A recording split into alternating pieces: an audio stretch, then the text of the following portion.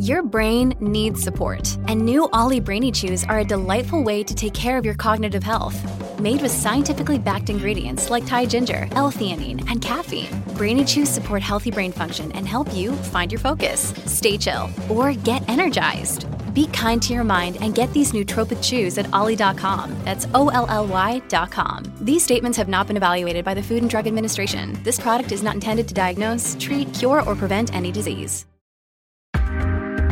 Hi, I'm Tracy Koga, and thanks for downloading this podcast from ilikeyou.com. If you can, give us a follow or subscribe. And remember that all the information about the guests in today's episode can be found at ilikeyou.com. Now, let's get started.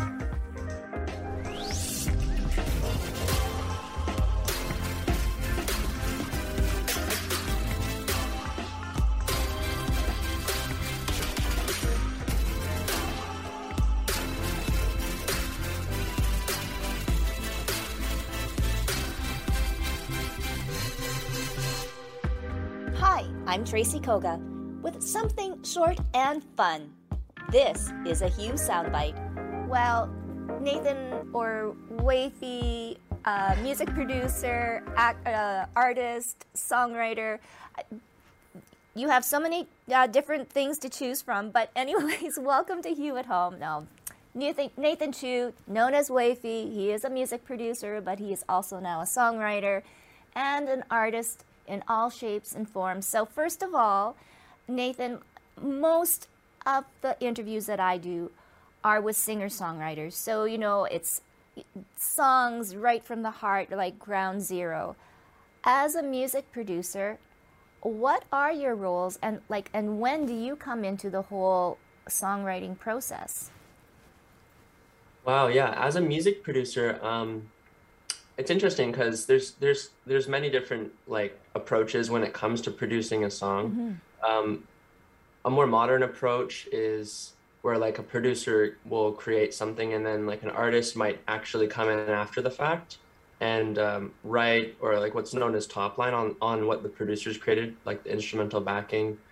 But I guess the more classical role of the producer is to essentially take what the songwriters and the artists have created as the song and really just hold it up for the rest of the world to see by supporting it with additional musical elements. Whether that be instruments or sounds or really anything else that's not just the lyrics and the melody.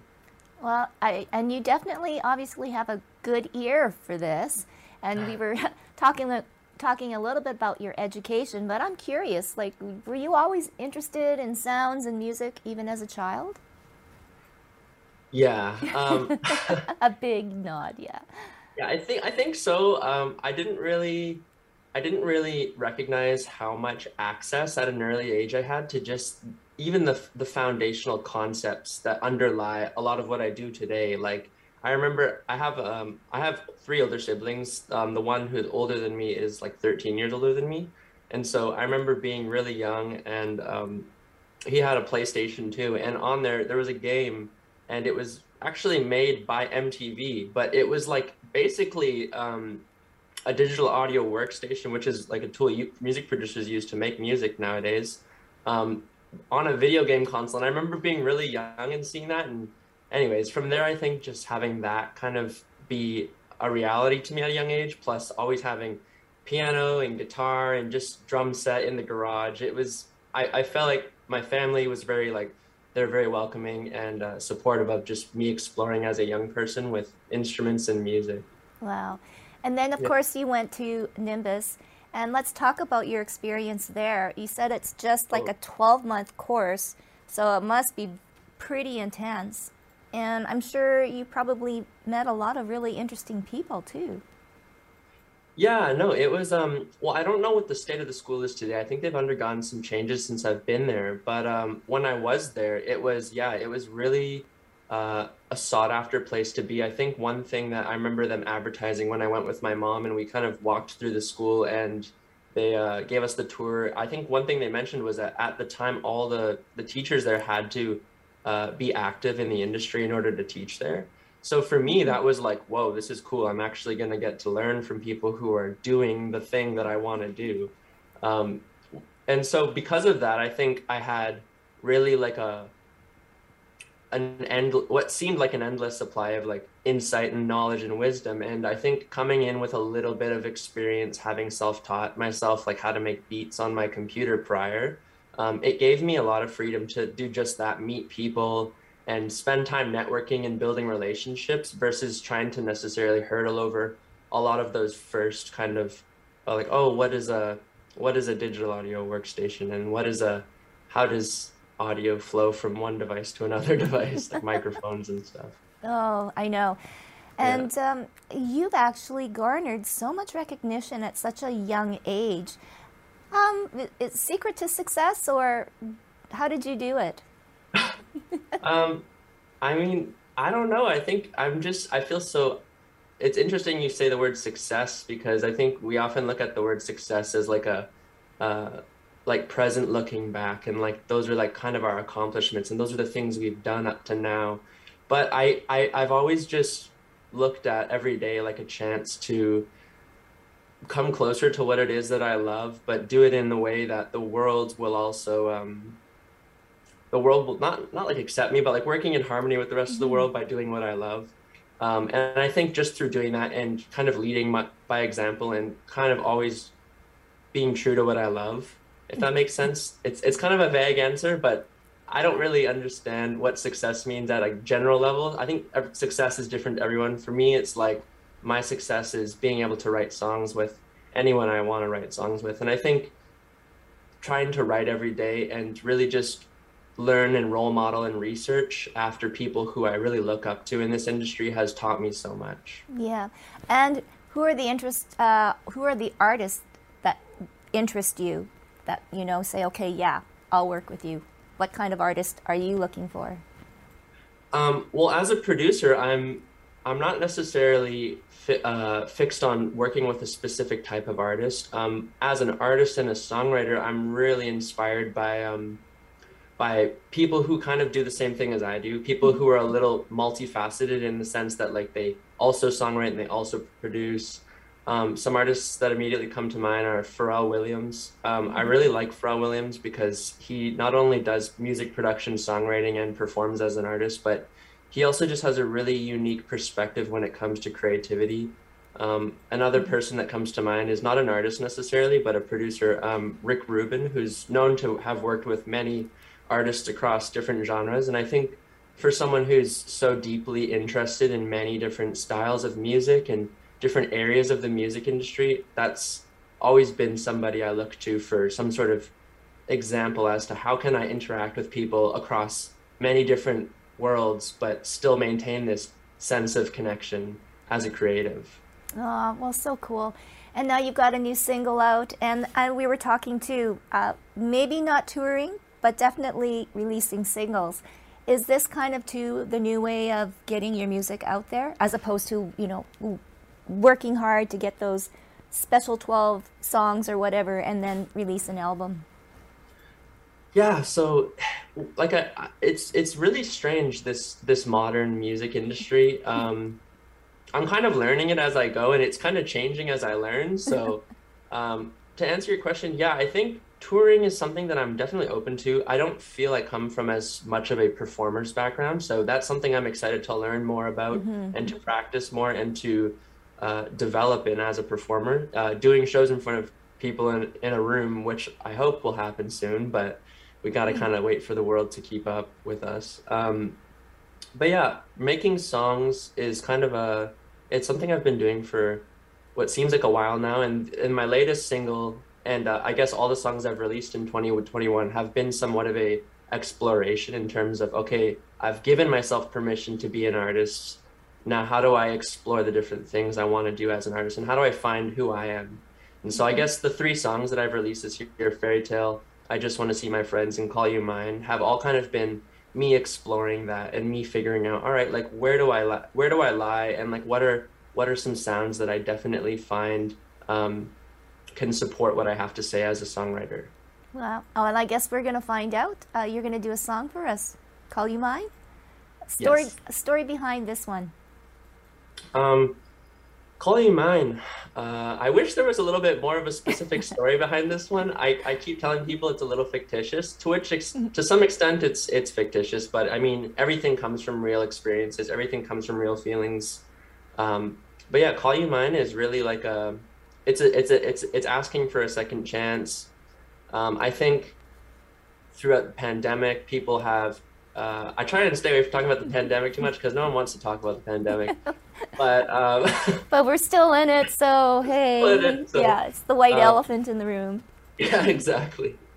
But yeah, it's a song about second chances, and it's I like to frame songs through the context of like two different perspectives. So it could be viewed as more of a romantic relationship and asking for someone's second chance in a romantic situation, like in a couple situation, or it could just be a friend. I think that's the beautiful part about writing choruses is it doesn't have to mean one thing. You know, people can take what they want from it, and I love that as a songwriter. Well, it has been so wonderful to have a chat with you, and I can hardly wait till you can come here and go and see your show, because I think it'll be fantastic. I think it'll be a little bit of everything, which is, I think, going to be, you know, something that really will be exciting. But anyways, here's Call You Mine. Thank you, Nathan. Awesome. Go.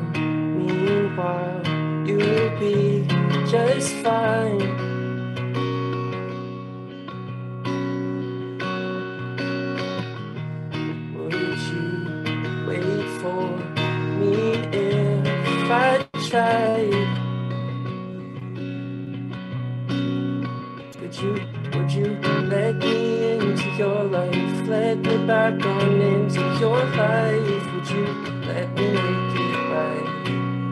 Let me change your mind. I can make up for the lost time. Take you out onto a long drive. I just need to know if I can make me call you mine. Things feel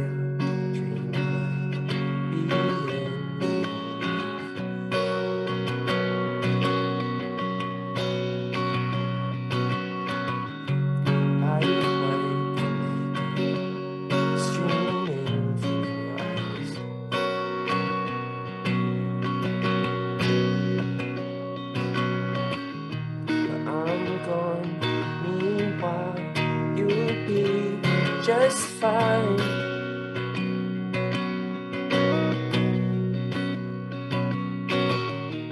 Would you wait for me if I tried? Would you let me into your life? Let me back on into your life. Would you let me make it right? Let me change your mind.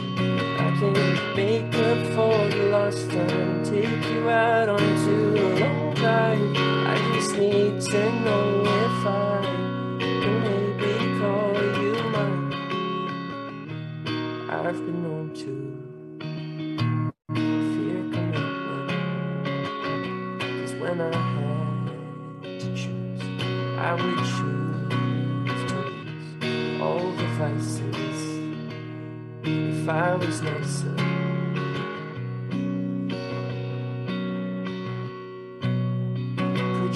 Would you let me into your life? Let me back on into your life. Would you let me make it right?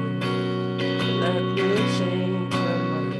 I can make up for the lost time. Get right onto the long drive. I just need to know if I can maybe call you mine.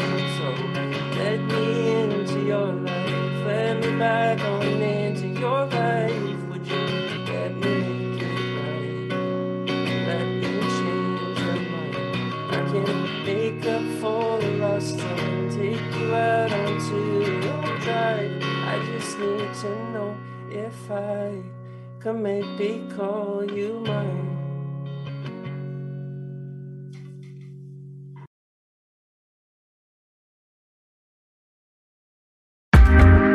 Thanks for listening. This has been a production of ilikeyou.com.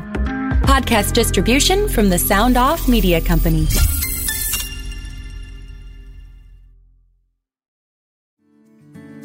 Come on a journey like no other, where you will discover many roads that will lead you to a happier, healthier, and more stress-free life. And the beauty is, you don't need any vacation time for this adventure. The journey will come to you. Join Avery Rich on your very own journey into yoga. Along the way, she will demystify yoga poses and guide you into a yoga posture or short sequence, all in less than 15 minutes. You have nothing to lose but stress. The Journey into Yoga podcast. It's not for people who like yoga, it's for people who don't like yoga. Follow or subscribe on Apple Podcasts, Spotify, Amazon Music, or at averyrich.com. Hi, I'm Mercedes Nichol, four-time Winter Olympian and host of Dropping In, a podcast with Mercedes. This is a podcast where I interview a bunch of different people. I get the good, the bad, and the ugly, as well as I share my stories along the way. Now you can drop in at droppingin.com or subscribe on Apple, Spotify, and YouTube. I'll see you soon. Another Sound Off Media Company podcast.